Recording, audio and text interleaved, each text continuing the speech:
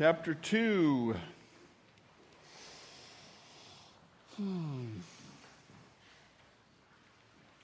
Sue and I spent the week with, or most of the week with that group of folks there. It's some of the pastors and their wives from the Northwest, from our fellowship of churches called the Baptist Network Northwest. And every year this time we have a retreat for the pastors and wives and for everybody who's in full-time Christian service. There's always a lot of missionaries there and other folks who serve the Lord in that way. And we always, in recent years, I don't know how many years we've been there, but probably 20 years we've been going to the Cannon Beach Christian Conference Center, Cannon Beach, Oregon. Beautiful location, a great facility, great food, and of course, above all, great fellowship with our colleagues. We generally have about 3 events a year, different kinds of events where we get together, and a lot of, there were a lot of stories told. There were missionary stories and true stories.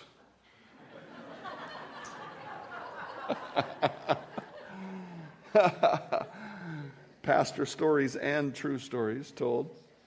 The speaker this year was a fellow named Dave Haig, Dr. Dave Haig, who was a camp acquaintance of my wife at Lost Lake Camp over in Eastern Washington. I knew Dave's dad very well. He's with the Lord now. He was a pastor for many years in our fellowship. And Dave is a pastor at a Baptist church down in Plaza Rita, California. He's also a faculty member at the Master's College.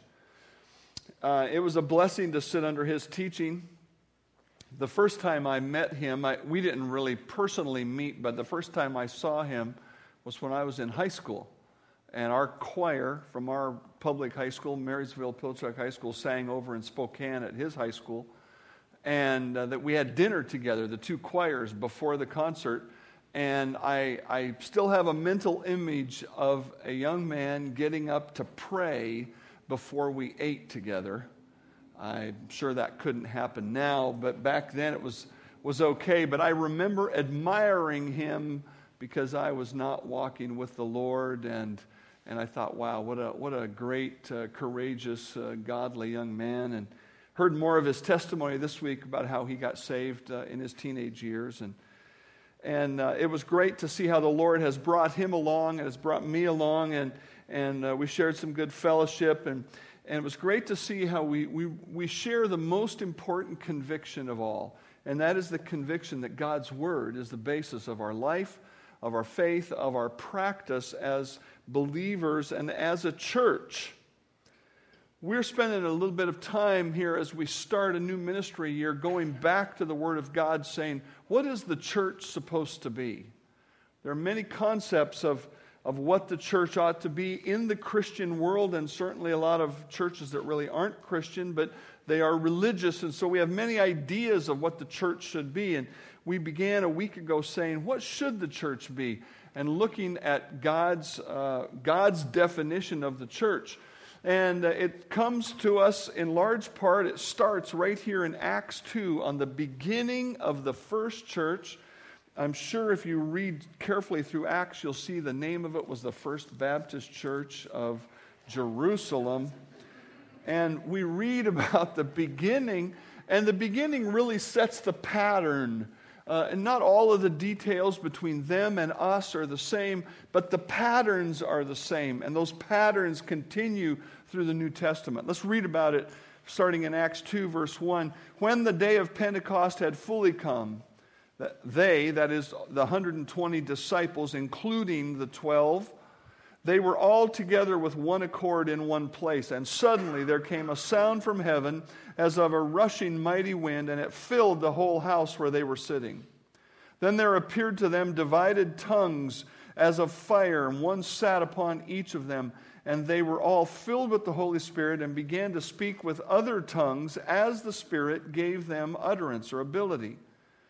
And there were dwelling in Jerusalem Jews, devout men from every nation under heaven. And when this sound occurred, the multitude came together. Everybody came running to see what was going on. Look, They were amazed, and they said, "Look, are these not all who speak Galileans?" Verse 8, "And how is it that we hear each one in our own language in which we were born? Parthians, Medes, Elamites, those dwelling in Mesopotamia, Judea, Cappadocia, Pontus, Asia, Phrygia, Pamphylia, Egypt, and parts of Libya adjoining Cyrene, visitors from Rome, both Jews and proselytes, Cretans and Arabs. We hear them speaking in our own tongue the wonderful works of God." So they were all amazed and perplexed, saying to one another, "Whatever could this mean?" Others mocking said, "They're full of new wine." But Peter, standing up with the 11, raised his voice and said to them, "Men of Judea and all who dwell in Jerusalem, let this be known to you and heed my words. For these are not drunk, as you suppose, since it's only the third hour of the day. But this is what was spoken by the prophet Joel. And it shall come to pass in the last days, says God, that I will pour out my spirit on all flesh. Your sons and your daughters shall prophesy. Your young men shall see visions. Your old men shall dream dreams. And on my menservants and my maidservants I will pour out my spirit in those days. And they will prophesy, and I will show wonders in heaven above and signs in the earth beneath, blood and fire and vapor of smoke. The sun shall be turned into darkness and the moon into blood before the coming of the great and awesome day of the Lord. And it shall come to pass that whoever calls on the name of the Lord shall be saved." Men of Israel, hear these words.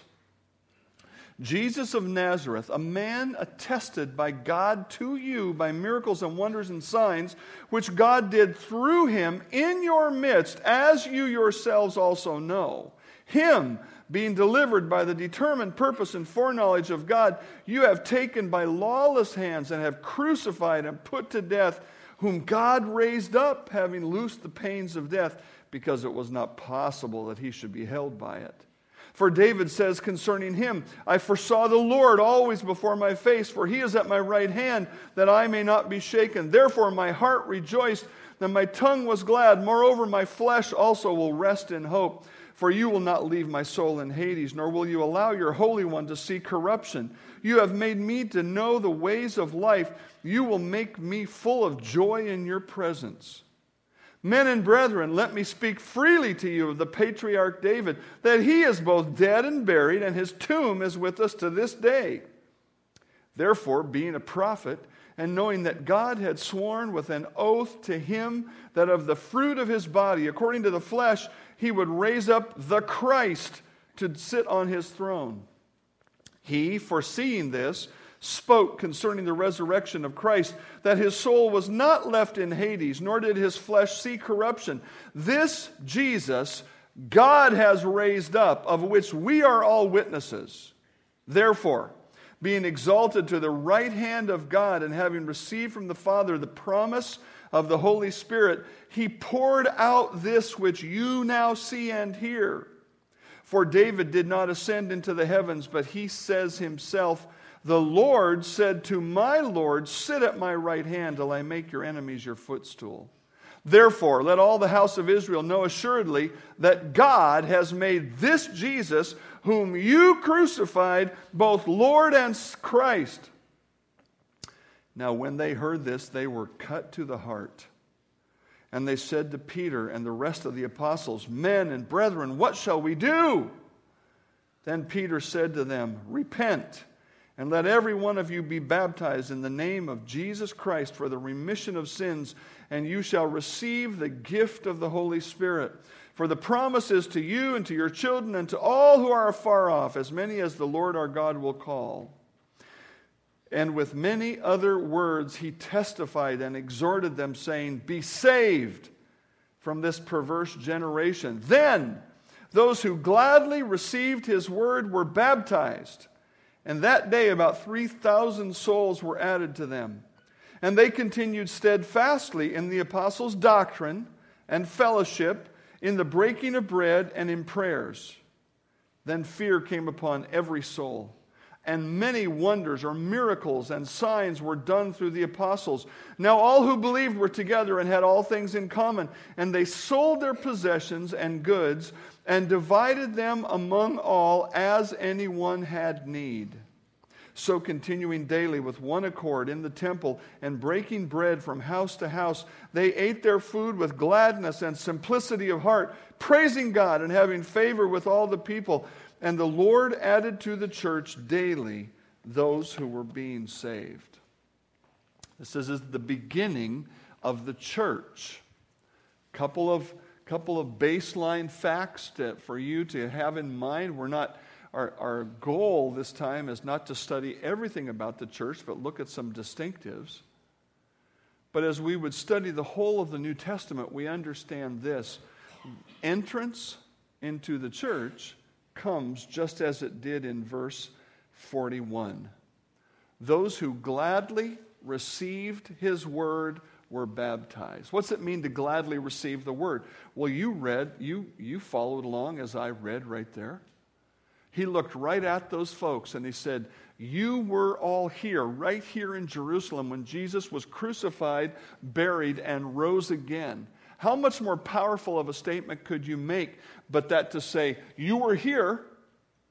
If you think he's still buried, you go show me. He preached it to him, but even more so, he said, you crucified him. And it cut them to the heart. In other words, when he got done preaching, they said, oh, I am a sinner. And Jesus is the Christ who what we call the Old Testament spoke about him coming.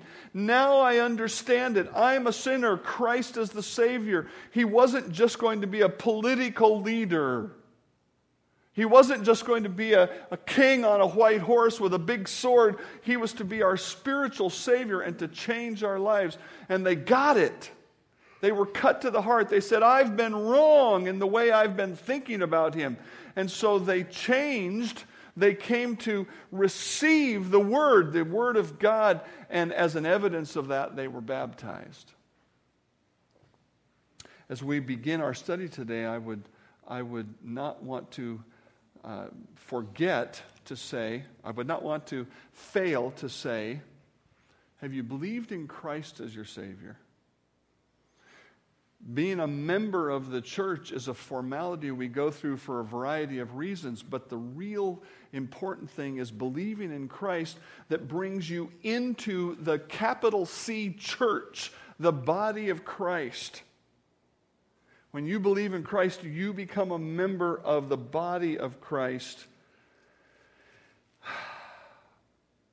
And you will be there until you see Christ face to face, as we've already talked about today.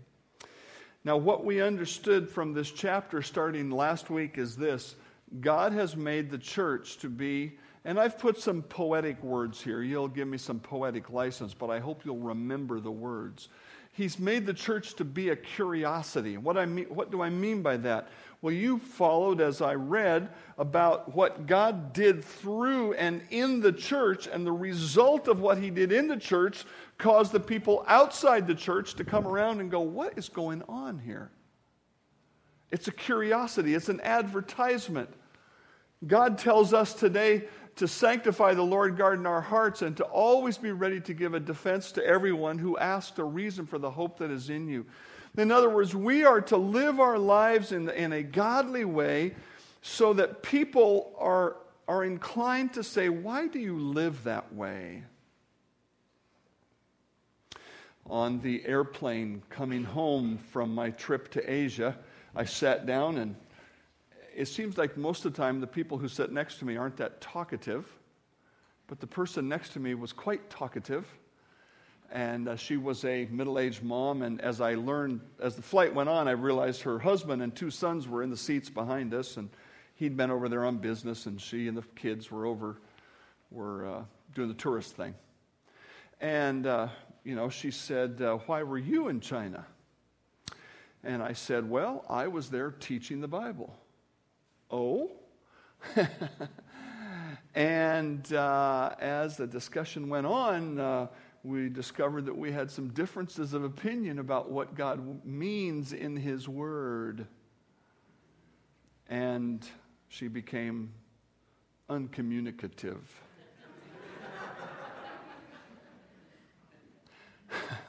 I don't often do that. I've done it a couple times on a plane where I really try to talk to some, hey, if you want to talk about the Lord, I'll talk about the Lord right up until you quit talking. And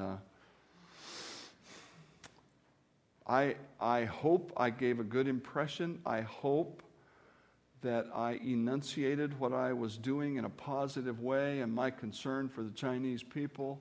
And I hope when she goes home to New York City or wherever they're from, I hope that somehow there'll be a little bit of a curiosity stuck in her mind.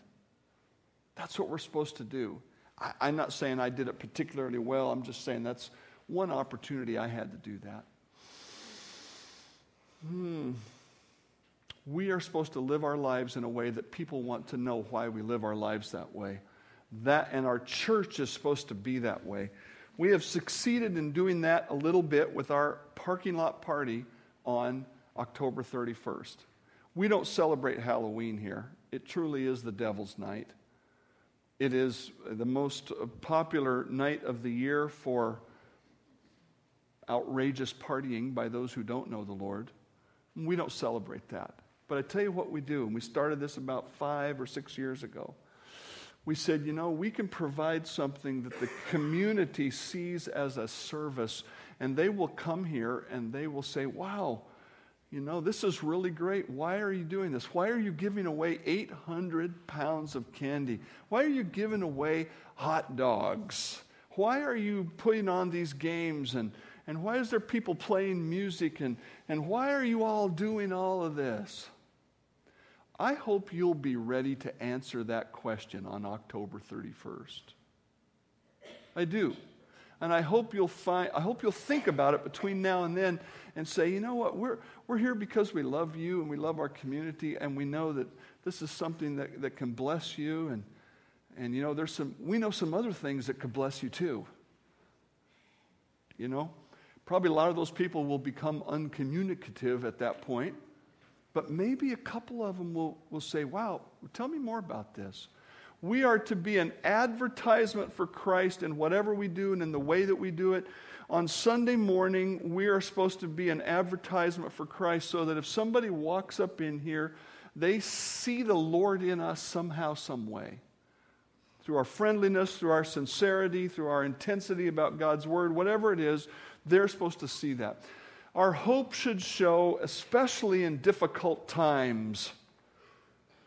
When things don't go the way we want it to go, God especially wants us to show our hope. Number 2, the church is to be an incubator. And by the way, if you weren't here last week, you can go online, and download the sermon, listen to the whole thing. I'm just reviewing as we lead up to where we're going to this week. The church is to be an incubator. The church should be a warm, nurturing environment that enables people to learn God's truth with a view to believing in Christ as Savior and growing up in Him as Lord. And the image that we brought forth last week from Thessalonians, from Paul's work among the Thessalonians, was that of a parent, a mother and a father who cares for their child and tries to create an environment in which the child can grow up and learn and become a good and godly adult. We're to be an incubator. Number 3, we're to be a hospital. Jesus talked about those who think they are well and those who are sick by virtue of sin in their life. Those who think they are well think they have no sin, but those who are sick are overcome with sin. And we need to love sinners. A real church loves sinners, and that means there's going to be stuff in their life that we need to help them work through. That is the hard work of being a church right there. It's the hard work of being a Christian who makes disciples. We need to be willing to help people work through the challenges. The real church targets its ministry to people whose lives aren't perfect. We don't try to find people who are already living like a Christian. We try to find people who need the Lord. Number 3, a real church is like Christ, who came to seek and to save that which was lost. This week, as we go forward, we're going to understand that the church is to be a seminary. Church is to be a seminary. Now, I don't know what the word seminary means to you.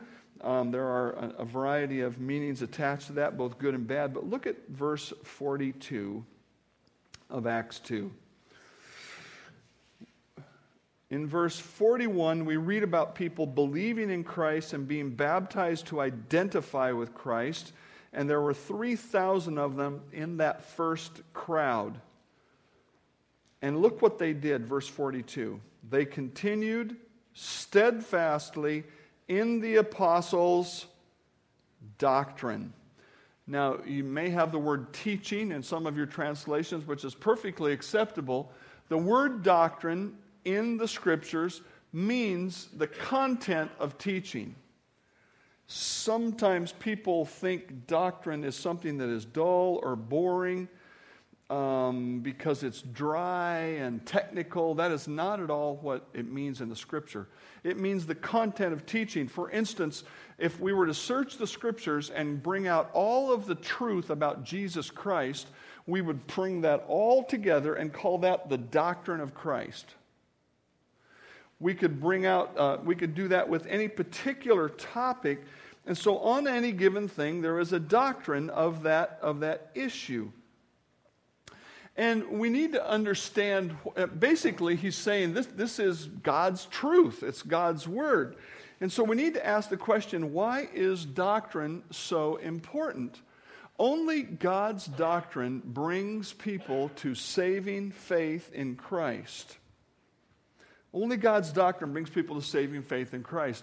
I am not ashamed of the gospel of Christ, for it is the power of God to salvation for everyone who believes, to the Jew first and also for the Greek. In other words, let's say we're going to go out into the world and we're going to walk up to somebody who has never heard anything of a Christian nature, and we want them to become a Christ follower.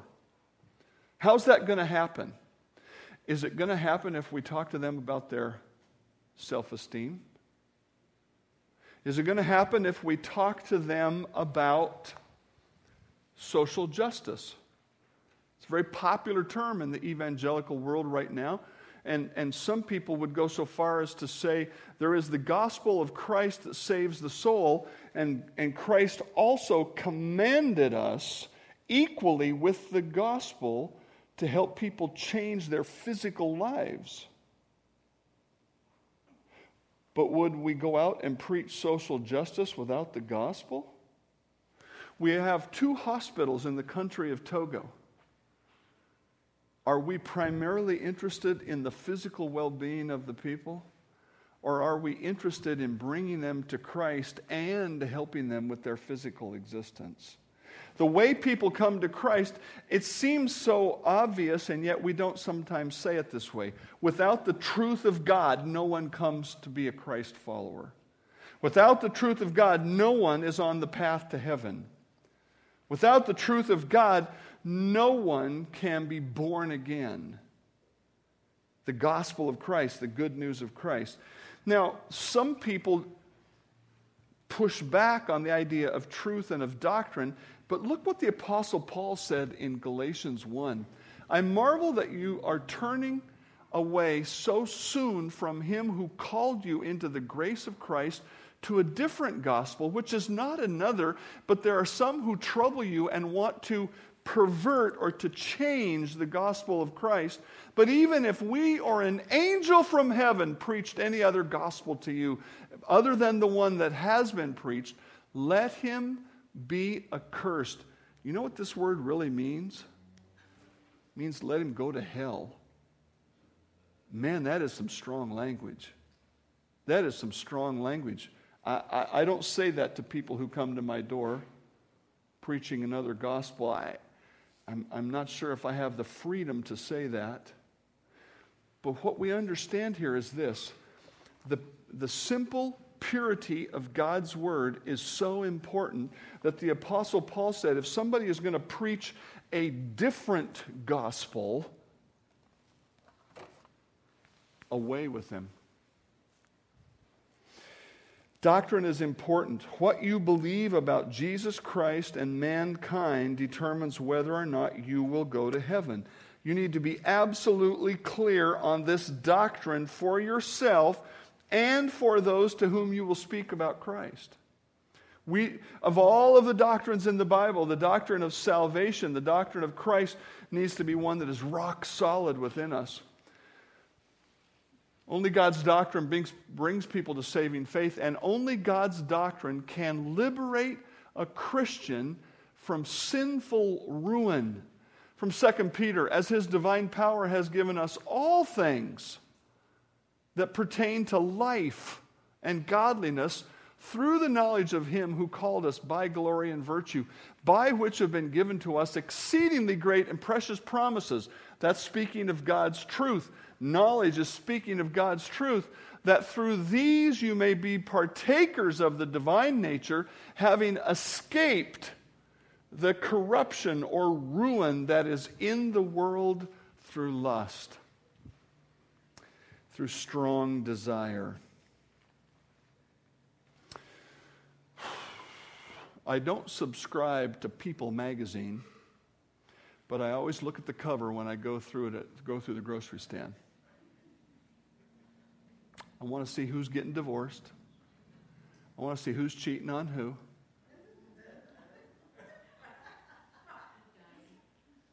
I should ask you to raise your hand right now if you subscribe to People magazine, shouldn't I? No, I shouldn't. If you see that word right there? The corruption that is in the world through, just paraphrase that, sinful desire. If you want to define that word, read People magazine. And I don't say that arrogantly. I say that sadly.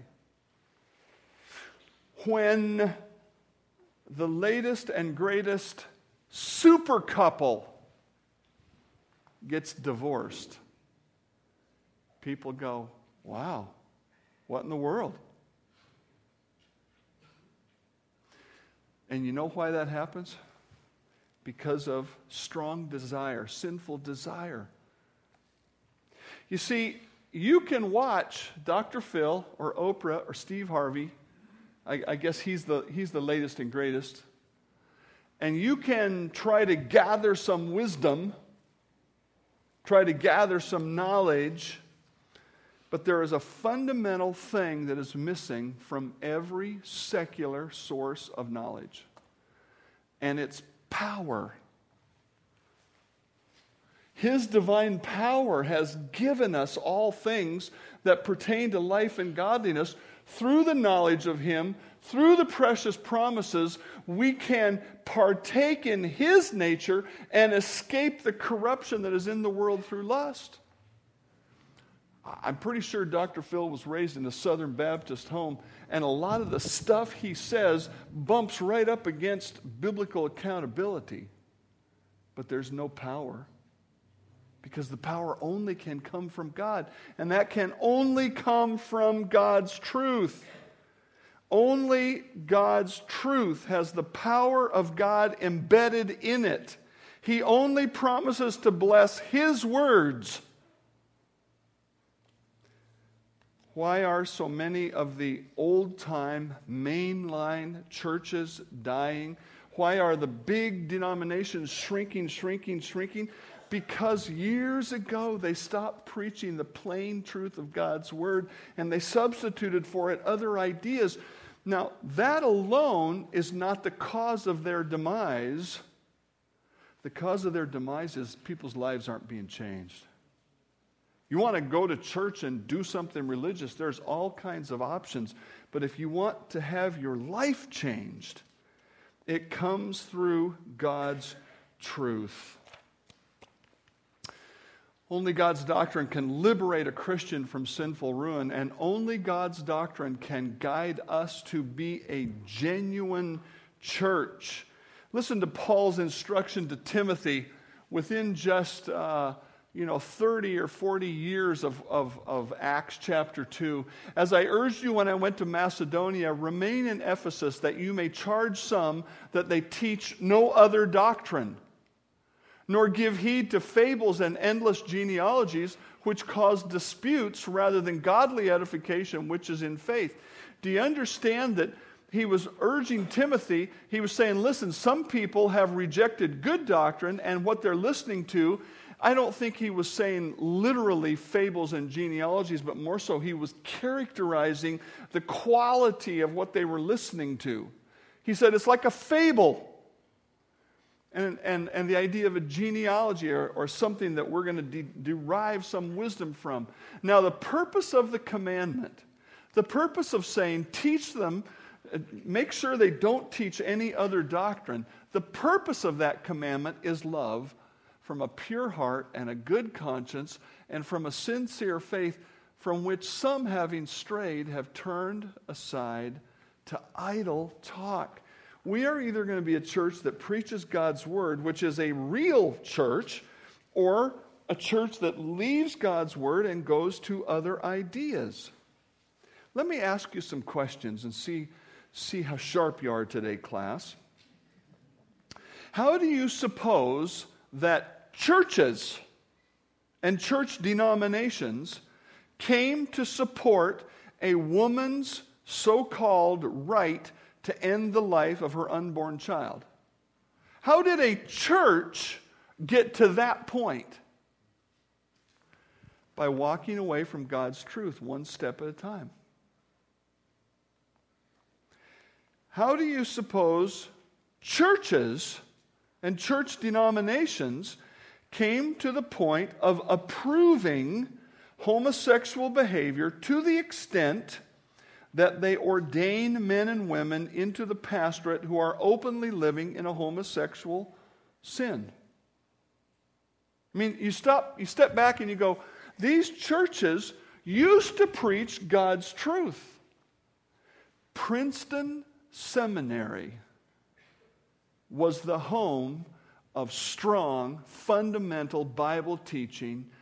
A guy named J. Gresham Machen wrote one of the textbooks still used today for New Testament Greek classes when he was a professor there. Maybe he was the president there, if I recall.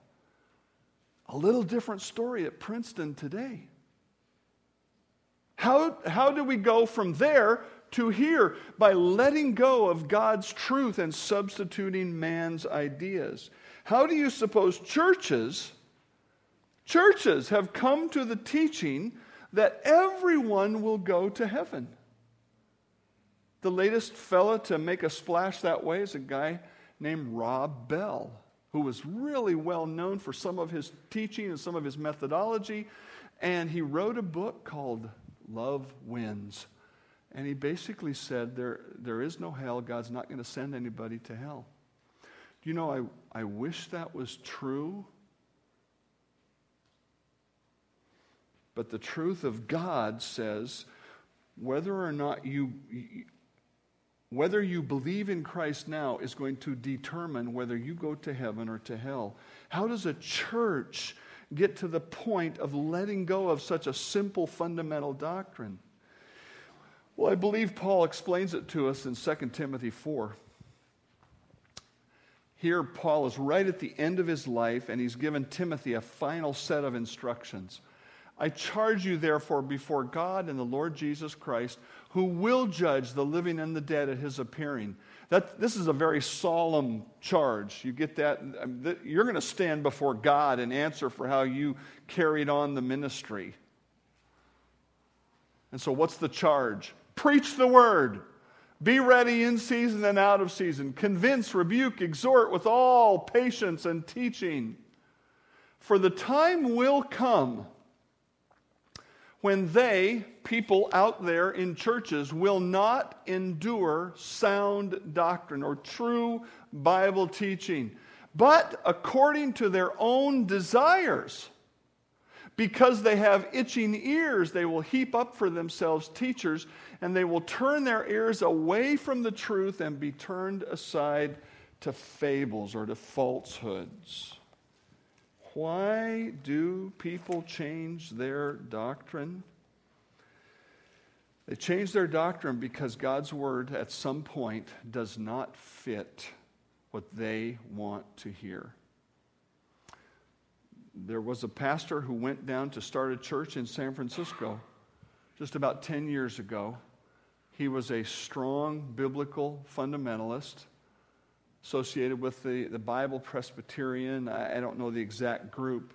He went down there and they said, we're going to go right in there and we're going to preach God's word and we're going to bring people to Christ. And they did that. And they did that. But at some point, this pastor's heart began to change.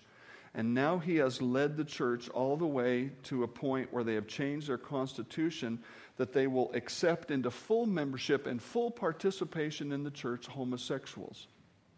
Now, could it be that his sons turn to a homosexual lifestyle caused this pastor to reconsider the truth of God and say, oh God, you wouldn't send my son to hell, would you?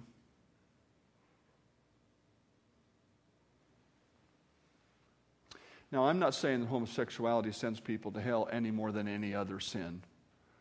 What God says is that if you live in a sinful lifestyle, you're not born again.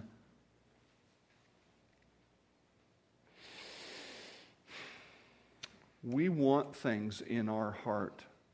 We look around at people and we want them to go to heaven. My wife's father rejected the gospel until the end of his life. He literally put his hand up and told my daughter to stop talking about it. Does that hurt? Yeah. Do you enjoy preaching at that memorial service? No. Would I like to think that everybody who basically lived a good life is going to go to heaven? Yeah. Yeah. I got some other people in my extended family that don't look like they're on the path to heaven either. Should I change? Should I start to soften what God's word says because I don't really want to think that some hard things are going to happen? I'm reminded of the disciples when Jesus said to them, who do you say that we are? And they said, we believe that you're the Christ. And who else are we going to go to? No one else has the words of life. Oh man, it is the hardest thing I have to do is to balance the telling of the truth with the love of God. I want you to know, if you're here today struggling with homosexuality or any other sin, I love you and I want you to know God's freedom. But the only way that's going to happen is if you will acknowledge your sin and acknowledge the fact that God wants to make you a new life. I'm reminded of a friend who was dealing with a situation of very clear-cut sin in the church that he pastored. A woman came in and was trying to change his mind about this situation because it involved her best friend. And as they talked about it, he came to a point where he said, well, I'm just trying. And she said, I know what you're trying to do. You're trying to be biblical, but I just think we need some common sense.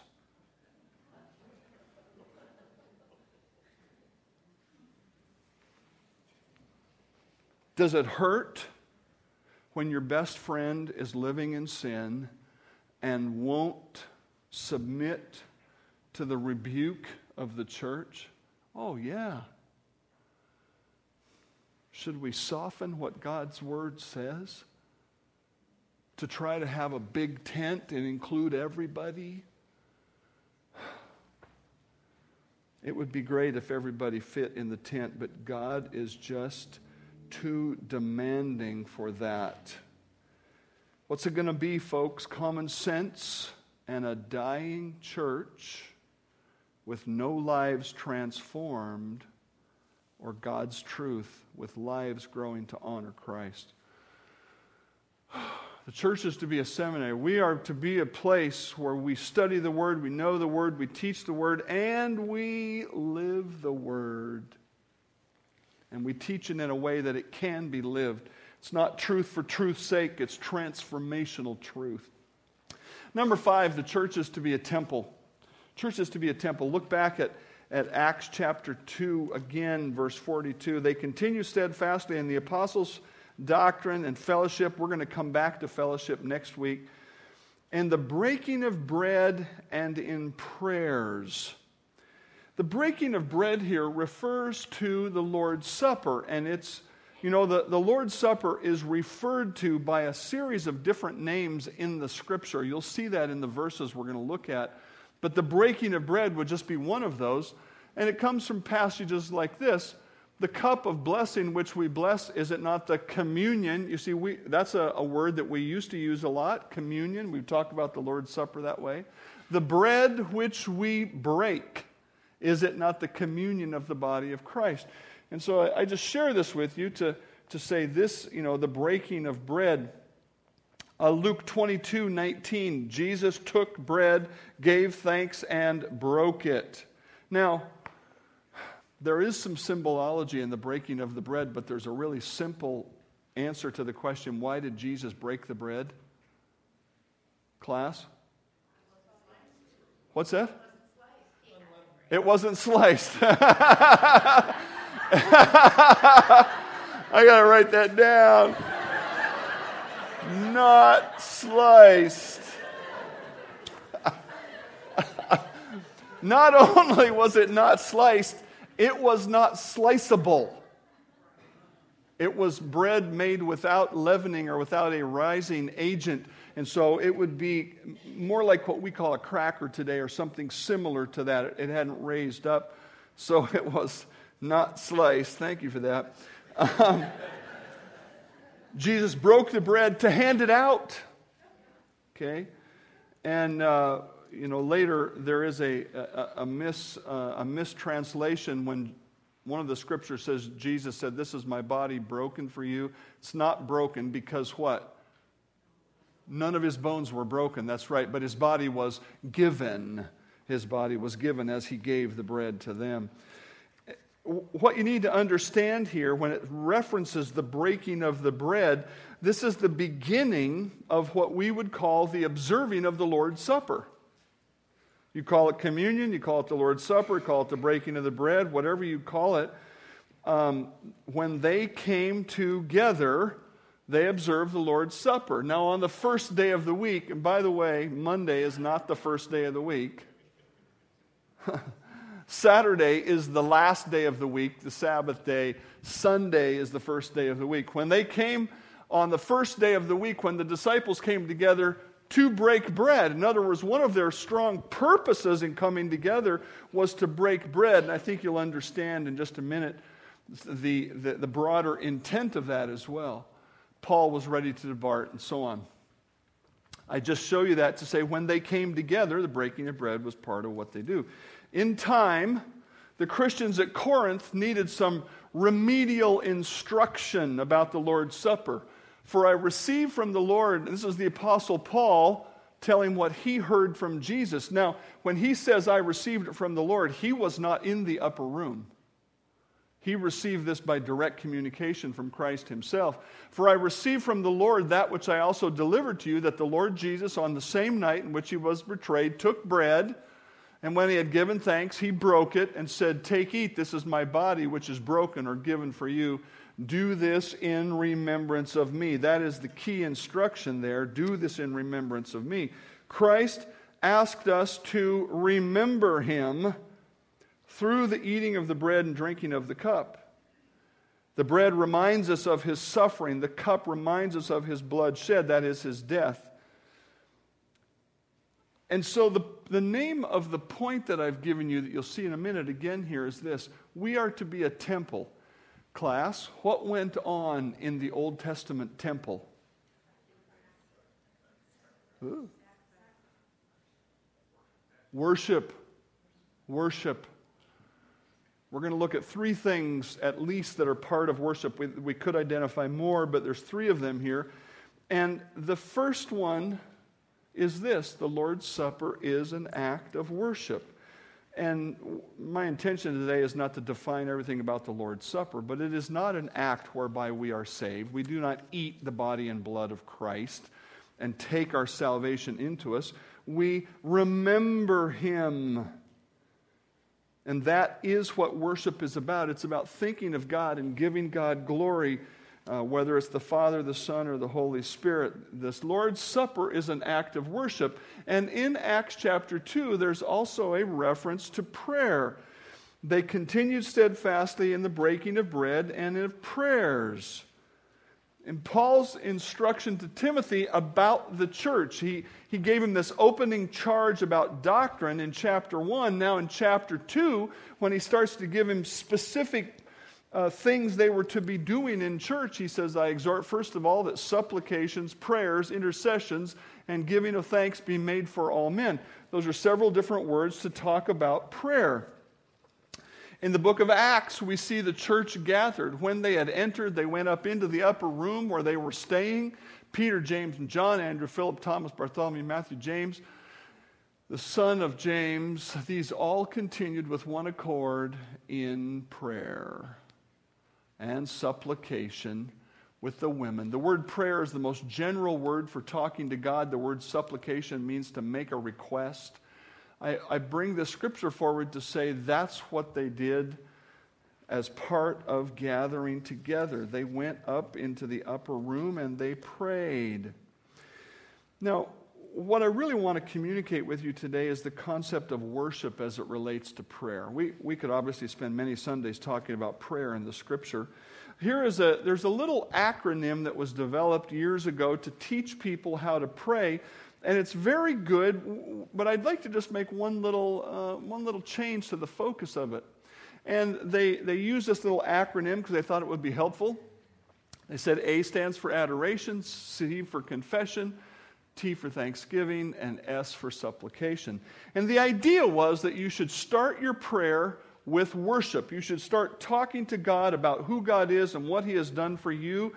And then you should progress to confessing your sin, talking about what you've done wrong and expressing that to God. And then thanksgiving, saying thank you to God for all the things that He's done. And then at the end, coming to making requests for things or supplication. The thing that I would challenge you with that I hope will help your prayer life is this. Every expression of dependence on God is an act of worship. Sometimes we mistakenly limit worship to saying good things about God. And that is worship, don't get me wrong. We categorize music. Some music is worship music or praise music or a hymn or a psalm, as we'll see in a minute. And we say, well, this music is worship, but this music isn't worship. Because this talks directly about God and this doesn't talk directly about Him. And so when we come to prayer, we think, well, I need to spend some time in worship. I got good news for you. Anytime you are asking God for help, you're expressing worship. And how can I make a statement like that? It's because when we ask for God's help, we are saying, you're the only one I have to turn to. In fact, I would submit to you that might be the greatest reason God has told us to pray. I've been in an elders meeting with Jim and Chet and Chuck when he was here, when we were talking about some ideas or something we should do. In fact, I quoted you this week, and my fellows on the Council of 15, they love this, Jim. In fact, I think they're going to be repeating it in the very near future. We came to something that we were going to do, and it looked like, oh, absolutely, no doubt, this is what we should do. It's clear, plain. And Jim said, this is such a no-brainer. We should really pray. And do you get that? When we think we know exactly what to do, we need to say, wait a minute. Are we going to move forward in our own strength? Are we going to move forward in our own wisdom? Or are we going to say, I need to pray about everything. I need to talk to God about everything. I need to seek His wisdom, to seek His help about everything. That's worship. I'm saying, God, you're the only one I have to turn to. You're the one who has the wisdom. You're the one who can help me in this thing. And so I want to encourage you that every expression of dependence on Him, when we say, God, you are great and you've done great things, that's an act of worship. When we confess our sin, we're saying, God, you are right and I am wrong. That's an act of worship. When we say thank you for the things that you've done, that's an act of worship. And when we say, God, I need some help, and you're the only one I can turn to, that is an act of worship. Now, there's one more aspect to worship, and turn back with me to 1 Chronicles 25. Be careful of the dust. Because I want to talk about music for just a minute and understand that music is an act of worship. We have a very interesting passage of Scripture here in 1 Chronicles 25 that we don't often think about in terms of the Old Testament. 1 Chronicles 25:1. Moreover, David and the captains of the army separated for the service some of the sons of Asaph, of Heman, of Jeduthun, who should prophesy, speak God's word with harps, stringed instruments, and cymbals, and the number of the skilled men performing the service was, and it goes through this number of each of the families, and we drop down to verse 7. So the number of them with their brethren who were instructed in the songs of the Lord, all who were skillful, was 288. That's a big worship team. Do you understand? David went to the captains of the army and he said, I want you to go out through all of your divisions or whatever they called them and say, find the people who are good at singing and playing instruments. And they found 288 people and they said, you're going to be full-time musicians. You are going to lead the worship of God. And if you look through the Psalms, you will see notations about worship. And so we understand that worship through music, again, there's worship through prayer, there's worship through reading the Scripture and so on, but worship through music was very important in the Old Testament.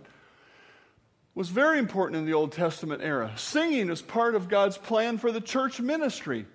Let the word of Christ dwell in you richly in all wisdom, teaching and admonishing one another in psalms, hymns, and spiritual songs. Isn't that interesting? Teaching and admonishing in music. In other words, it's not just an act of worship. It is worship, but it also can be educational. Singing was practiced by the first century church.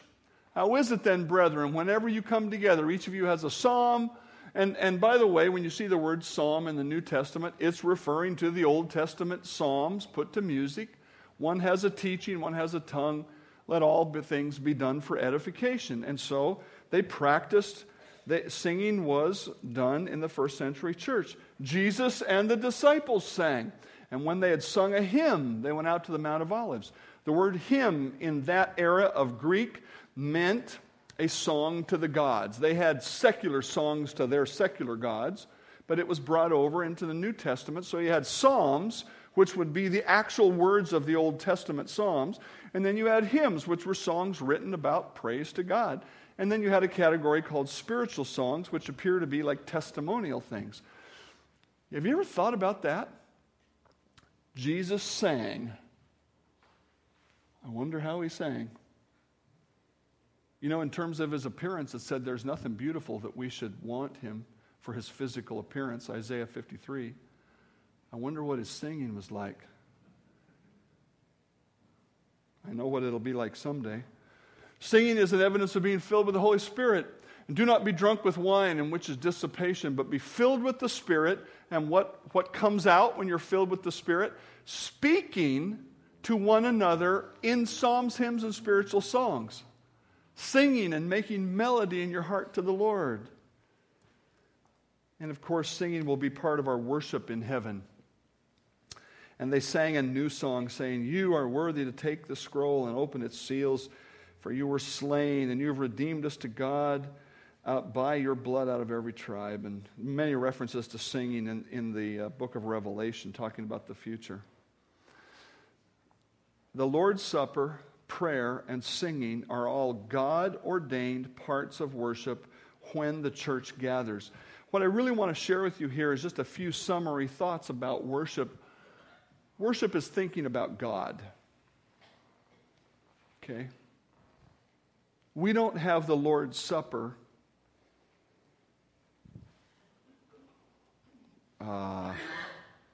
for our own benefit. Jesus said, would you think about me? We don't pray. We gain benefit from prayer, but we offer prayer of worship to God for God's sake. We sing to God for God's sake. Worship is thinking about God.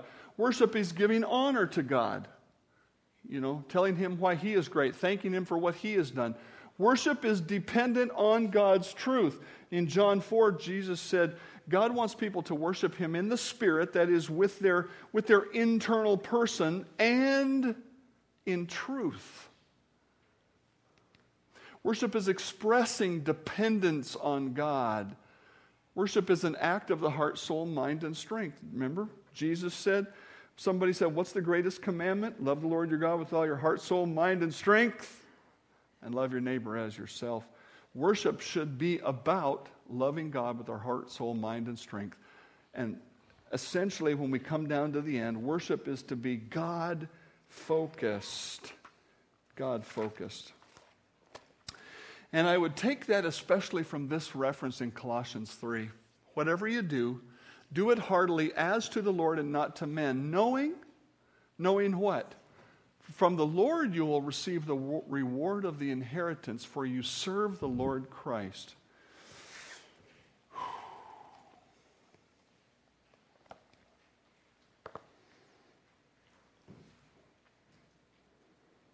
You ever have one of those moments where you're glad people can't read your mind? Boy, God tells us to control our thoughts. I work at that. But, boy, there's some times I'm glad people can't read my mind. If we were having a worship service and Jesus stood here and looked at us, and you remembered those references in the Gospels where He knew what people were thinking, would that change what's going on in you when we're worshiping?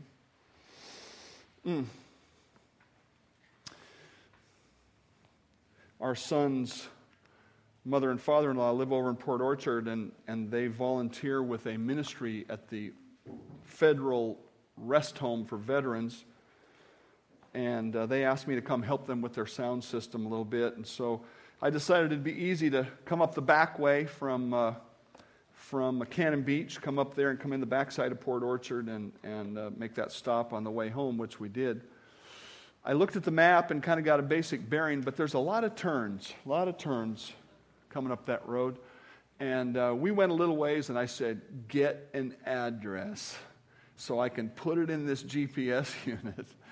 And we had to make a few phone calls to get the address. Well, we got the address and put it in, and it's a good thing because within about a quarter of a mile or less, there was a turn that I would have gone the wrong way.